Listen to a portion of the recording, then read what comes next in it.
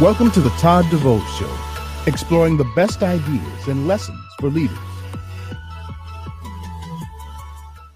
Good morning, or good afternoon, depending on where you are in this fine world. And I'm Todd DeVoe, and I am looking forward to this conversation today. But before we get into it, I wanted to say, hey, thank you to D-Land, Buffalo Computer Graphics Disaster Land.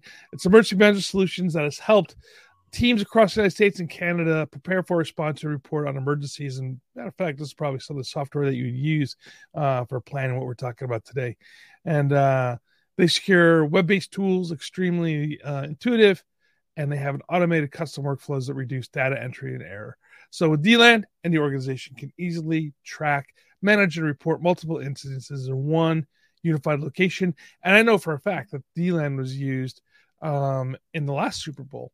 And we're going to talk about some planning and strategies and what it is in using incident management teams for planned events. Now, if you look around the world, we have all sorts of planned events that are highly significant. In other words, people might want to do bad things there. And so having a great planning is important. So sporting events around the world, Super Bowls, playoffs, the World Series is going on right now.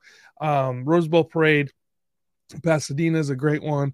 To think about New York City with the New Year's Eve celebrations that are happening there and the millions of people that are walking around that place.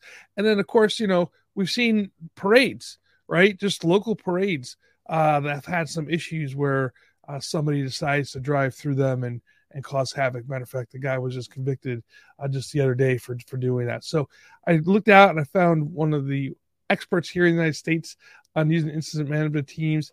And Troy, welcome to the program.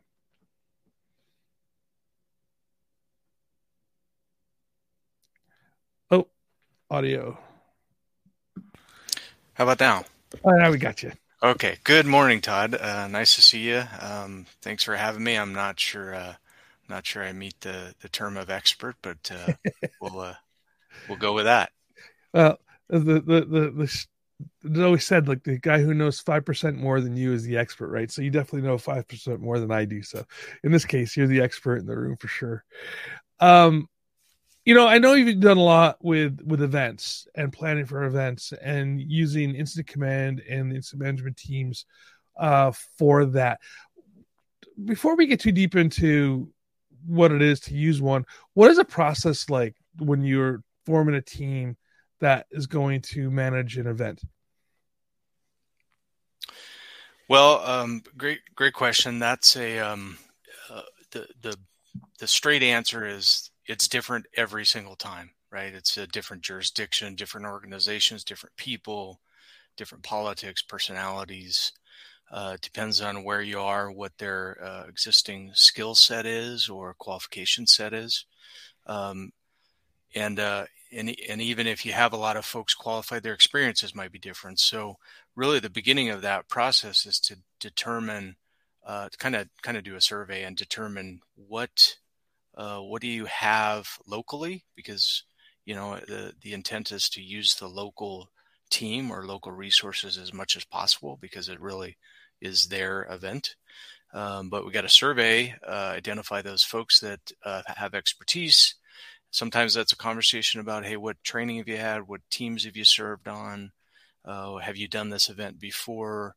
And then the other piece of it is, who are we representing here? Is it a local organization, a national organization, a sports league? And each of those kind of have standards that they want to meet on for that particular event. So, additional things are funding, how many personnel are going to be involved, how many personnel are available to be involved if there's a particular task or position that needs to be filled, and then also private partners, because when we're always, bottom line is public safety and thinking about EMS and what does that process look like, and how quickly can we engage them, how far away are transports. I mean, there's just so many things, but that initial assessment of what what does the organization have locally and what are the expectations? It's kind of a, get to know you dance, and then you go from there. I got to work a film festival. When I say got to work, I was hired to work EMS, coordinating that. You wouldn't think that a film festival would have an EOC apparatus type thing, but it did. It was just like being in active for an event for like an emergency, right? And same sections and everything. It was really run very similar, and that's where I first learned, like, oh wow, this is like when you're doing a large scale event like that, multiple days over multiple like spread across, you need to have that incident management mindset. Have you ran into problems where people think they can just run it, out of the back of the car with some pencils and paper, and instead of having an incident management team? Yes, and quite a bit actually, and we may have time to talk about different categories of events. The film industry, as you mentioned, actually is pretty well advanced. They often include EMS and fire personnel on the set. Most of those things are, and emergency management or maybe even IMT, as you mentioned. Most of the things are because something unfortunate has happened in the past, and they've raised their standard and required that to occur. To answer your question directly, people that run it out of the back of their car, so to speak, probably have not experienced something that became litigious for them, and they haven't experienced a bad occurrence, and so they make promises or make everybody feel comfortable, that doesn't understand that world, that we'll take care of all of this for you.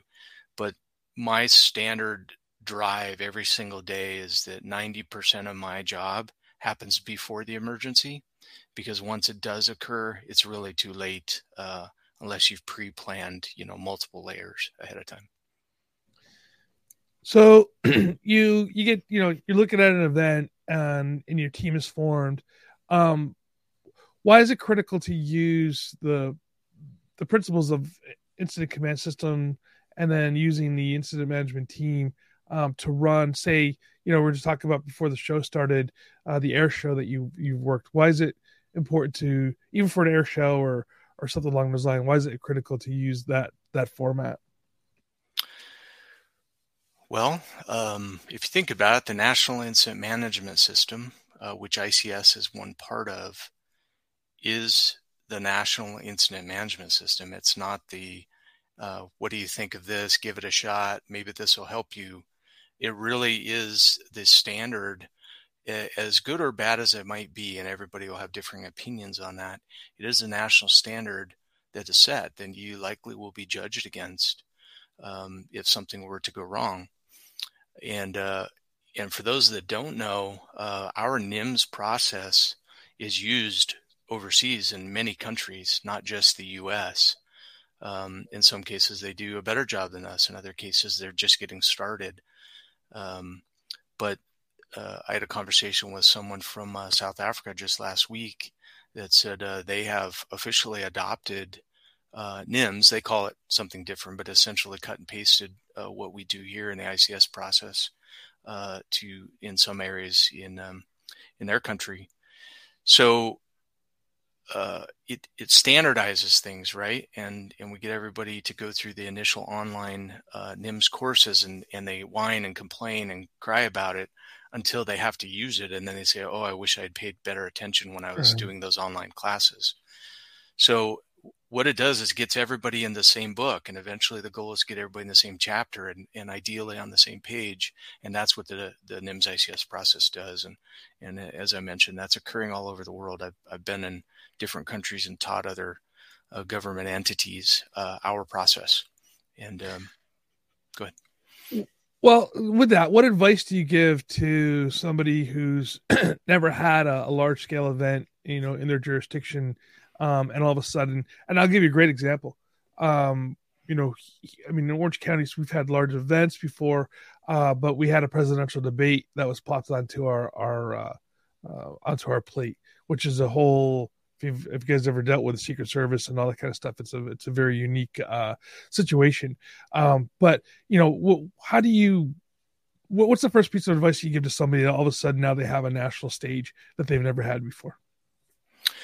Well, a presidential debate is certainly one of those high level, right? You're going to get an advanced team from the Secret Service that's going to come in and assess you, kind of like we talked about just a few minutes ago. What do you have? What can you do? And then they're going to say, here's our standard and here's what we want provided. Even though they are technically mandated to follow the NIMS ICS process, they have their own procedures, and you got to make those kind of work out. So the first piece of advice I would tell people is that kind of your previous question is build a team and start building them today, because those events may or may not come in your future. However, the reason it's even more important to start building today is because even a small event can go wrong. And I often tell people that the bigger the event, for example, a Super Bowl or a presidential conference or debate or something like that, those are highly secure locations. Those are highly secure events that lots of resources are thrown at ahead of time. But the small parade in your community is not. And you think about the unfortunate event in Wisconsin where they drove through the parade, and killed quite a few people and injured a bunch of others. That's a soft event, right? It's a soft target. And people don't think about that. And they think, well, it's just a parade. This is, everybody's happy and everybody, loves the holidays. And, we're all sitting around drinking hot chocolate. Not everybody's thinking that. And quite honestly, it's really naive of us for us to believe that there's not people out there planning to attack every single incident. The smaller and less formal it is, the softer target it is. So consider that. Come with that point of reference from everything, is that somebody out there wants to do us harm, and maybe not us in particular, but maybe the community, or make a statement or whatever that might be. Or in some cases, it's not even on purpose, right? I mean, well, the Santa Monica back in, was it 99 or 2000? I forget what it was. When the guy, old man, drove through the farmer's market as an example, or the drunk kids that drove through the parade in New Mexico just a few months ago. Even those things occur that you have to have a plan where you're dealing with people. So, I know we plan for an attack, which is probably the easiest way to think about it, but you cannot, once you're planning for that big one, meaning something that's nefarious, when something that goes sideways that's not nefarious, you're ready for that one as well. Do you agree with that?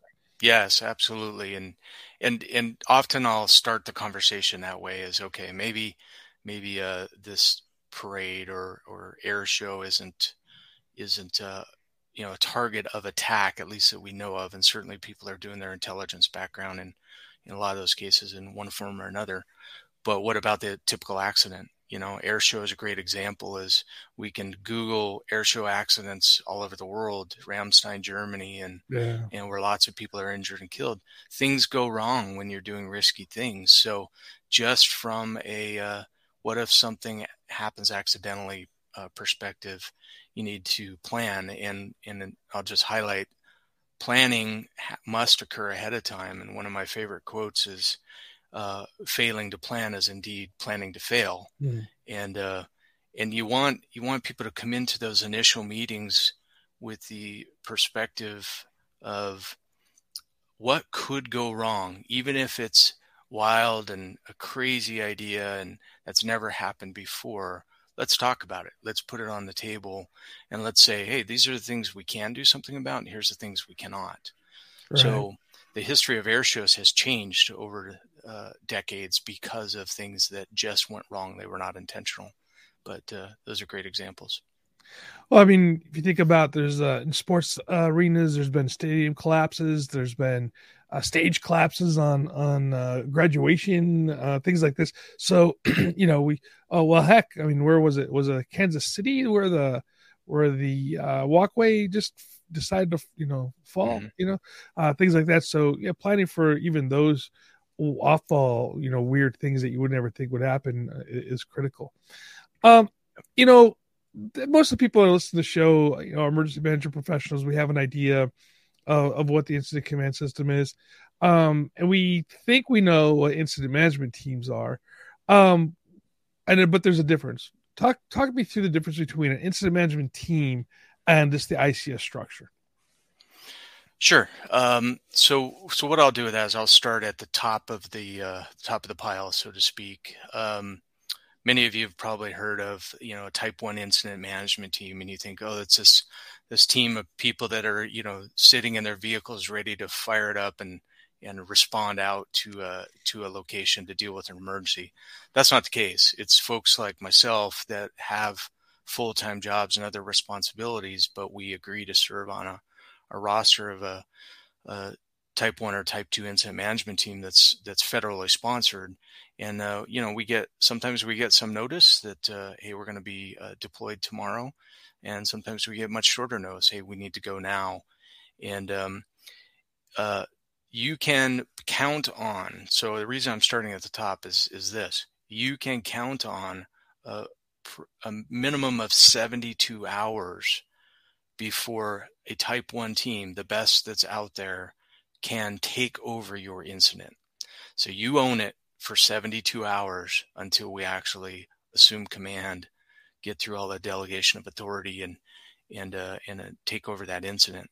It's yours. It's your, all emergencies begin and end locally, and you're going to manage it until we can get there with all of the people and equipment that we need to assume that. That's assuming that you can afford to do that, right? You can count on a type 1 team is about $1 million a day.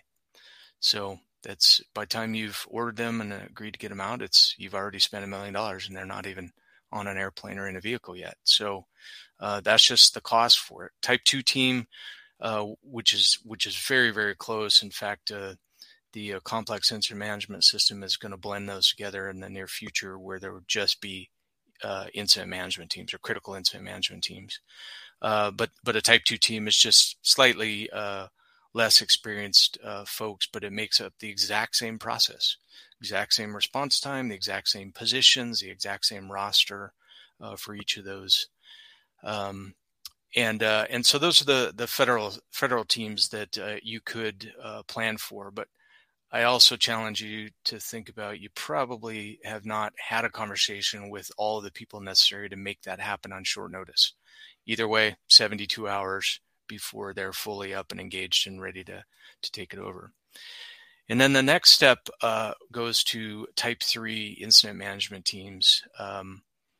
And those are typically local. Now, that could be state local, county local, regional local, or even jurisdiction local. And those are the all hazards teams that come from people you work with that are close by and can come on much shorter notice. And really, those are the folks that you want to train up and focus on, because they've got to do this for 72 hours until someone above them can come in and take over.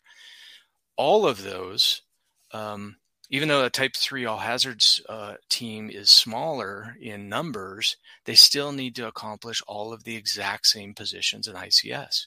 So the org chart will look the same. An ICS 202, 203 form will look the same regardless of the incident or the size of the team.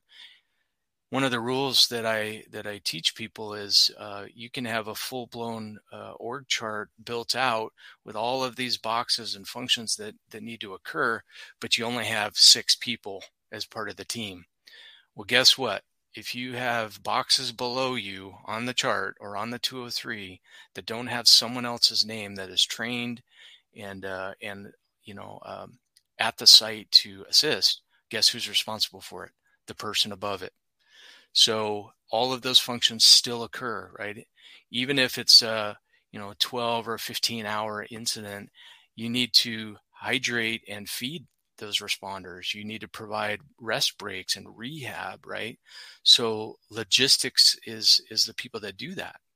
So if you just say, well, we'll just run out and grab some pizzas and a couple of cases of water when we need to, well, that if it's a traumatic event that's causing people to suffer some of the traumas that come along with those types of things, you have to be very cautious ahead of time and plan for additional time for things to get done, and kind of that response piece that supports your responders. So those are kind of the three main levels. I'll go a little bit deeper just because I think it's maybe relative to some that are listening. So a type 4 incident would be something that occurs that you pretty much can clean up with your local resources and with your local people, and it's going to be done before the next shift change. So if you think of a timeline rather than the size and complexity, it's, we're going to use the on-duty forces that are here. They're going to go out and deal with this, vehicle accident, structure fire, wildland fire, whatever it is. But we're going to wrap it all up for the most part within the first operational period, and we don't need to bring outside folks. And then a type 5 incident is everyday 911 calls, right? It's everything up to, hey, we're going to deal with this in an hour, up to maybe a half a day. But it's the everyday 911 resources. We're not bringing anybody in from the outside. For type 4 and type 5, you typically are not going to establish a full IMT. You're not going to have time to do that because remember the ICS process follows the planning P, and the planning P is intended to prep you to write a plan for the next operational period. If that's tonight or tomorrow or even a day or two away, you're always doing that planning process to get yourselves ahead of the curve while also managing the current emergency.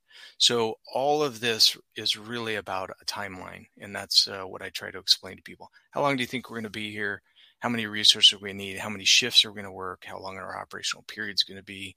And all of that is part of the ICS process. So knowing those terms, understanding that process, paying attention when you go to these classes rather than, hey, somebody volunteered me to go and I have to be here, can be a critical moment for you when things go bad. So how do you implement that process into planning for a pre-planned event, say like large sporting event, or a parade or something like large ones, like not, well, I guess local ones too, right? How do you use that process to plan for that pre-planned event? So early notification is critical. When is it going to happen? What day has been chosen? A lot of times,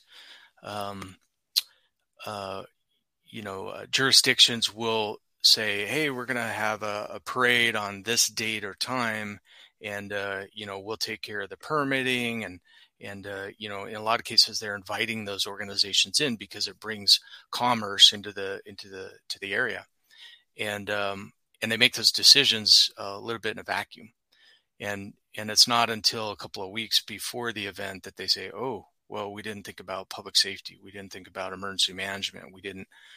There's this ICS thing out there that we probably ought to discuss. So it's really about relationships, and the larger the organization, the harder that is. But once a community has agreed to take on some sort of special event, they really need to start making notifications to those experts that understand the ICS process right away, immediately. Sooner you can know about that, the better. And then for example, if that were to come to me, then I would start asking those questions. What is the assessment? How long is it going to last? How many people? What does it entail? And I can start to make an assessment of how many resources we're going to need for that and how long it's going to last. For everybody's information, there is a FEMA complexity incident analysis document that was released last summer, I believe, that is out there. It's fairly user-friendly. It's really not meant as a mathematical equation to tell you this is what you need. It's more meant to stimulate conversations between the necessary people that need to be involved ahead of time. So that's a tool if you're not familiar with it. And then, search out those folks that are, to use your words, experts in the area and get their assessment, And a lot of these things I'm telling you today are things that I would tell people that right from the very beginning. These are things we need to discuss. Accidental or intentional, or a little of both, or just an unanticipated failure of something can create a lot of havoc in these events. What are like a couple of the planning missteps that you've been involved with or seen that you learned from that you could share? How long is this show, Todd? You got 3 minutes. 3 minutes. Good. I can do it all in 3. Couple of big things that jump out at me is first and foremost is when I've accepted, we're going to follow the process. We're going to write an incident action plan, and I'm going to assign Joe to write that incident action plan. And Joe goes into his office and writes that all by himself, right? Or may make a phone call and say, tell me how many police officers that you're going to have there, and I'll include them, and tell me how the fire personnel are going to be there, and I'll include them. And they write the plan in a vacuum. The plan doesn't matter. The paper that it's written on, the computer that's typed on, makes no difference if you didn't follow the planning process ahead of time. So everybody makes fun of it. The planning P, sometimes it looks like a Q, it's all different shapes and methods, but what's really, really important is the process you're going through to get everybody in the same book, same chapter, same page. It's less important about what you actually write on the paper, right? And then the second piece is, as soon as I finish writing an IAP and I hit print to make copies for everybody, or I hit send to send it out electronically to everybody, it's already outdated because there's things we have missed and there's things that won't go as planned. The intent of the process to have all the right people engaged, they understand their roles and responsibility. I call that boxes and lanes, and that they can engage in a process, something that occurs that they hadn't planned for. So what we're really trying to do, and this will be my third point to this, is we're really trying to plan out, solidify, and organize the things that we know are going to occur in that special event so that we have capacity to deal with things that we didn't know were going to occur. Surprises, accidents, intentional attacks, etc. Those are the main things. If you follow the planning P, even as awkward or uncomfortable or unrehearsed as it might be, you will have important discussions along the way that will get everybody in the same book, chapter, and page. One more thing I'll add, because it's often seen, is people that are somewhat familiar with this will think about the 215 form, right? Typically a big wall chart. A lot of them are electronic now. We do them right on a computer. And they used to be handwritten, a 4x6 chart up on the wall. And that's part of the tactics meeting. The 215 form does not go in the IEP. It is a tool, and it is to be done when you do your tactics meeting, which is, the backside or top corner of the P as you're going around the cycle. And the 215 is intended to help you decide how many resources you need and what kind and where and when do you need them. It is a tool. And a lot of people will say, well, I don't quite understand it and it doesn't go in the IEP anyway, so I'm not going to do it. And in some cases, they will just put resources right on the 204. The part that they miss on that is that the 215 is where operations, safety, and someone from plans and logistics kind of watching over their shoulder. They're all looking at what is the tactical solution to this problem ahead of time rather than after the fact. And they're all looking at it with different perspectives, but they have similar input to the solution. And can I support all of these people? From a logistics standpoint, they're trying to support them with food and water and hydration and rest and equipment and safety gear and all that kind of stuff. From an operations, they're trying to look at it from, can I accomplish this with the resources that we're adding onto this 215 chart here? And then planning is there basically to capture all of that, ask all the right questions, get it on the forms. So ultimately, in the end, it goes into the IEP so we can get ready for an operations briefing. But a lot of people miss that 215 because they don't understand it. They they think it looks very simple, but it seems very complex, and so they just kind of skip over it. And I've been asked to some very similar question in some situations about what is the form that you think is missing, or the piece of the process that's missing, and that's one of them for sure. 215. Thanks for that, Troy. You're absolutely right. And Jeanette shared the in the LinkedIn page. If you guys are following here, Jeanette shared the complex the FEMA incident complexity guide. So thank you for sharing that. As we look at this, and we have a lot of stuff coming up here, and a lot of jurisdictions have holiday parades. The Macy's Thanksgiving Day parade's coming up for New York City. Rose Bowl parade's coming up for Pasadena. Sporting events and things like this that are happening across the country during this time of the year. I think this is a really great conversation to have, because I think sometimes even small jurisdictions forget that planning is critical to success, and using the tools that we have as emergency managers and city administrators to be able to utilize the ICS system and create an incident management team that would be able to show this would make everybody safer at the end of the day. And I think that's what we're trying to do here today. Troy, parting words. What's one last tip that you'd give to everybody before we let you go?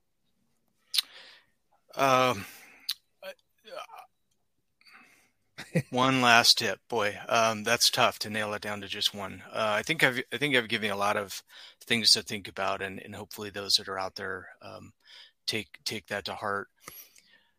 Think about your organization, and your organization could be formal, it could be informal, but think about your organization and what's going to happen to that organization if something goes bad. Again, accidental or intentional.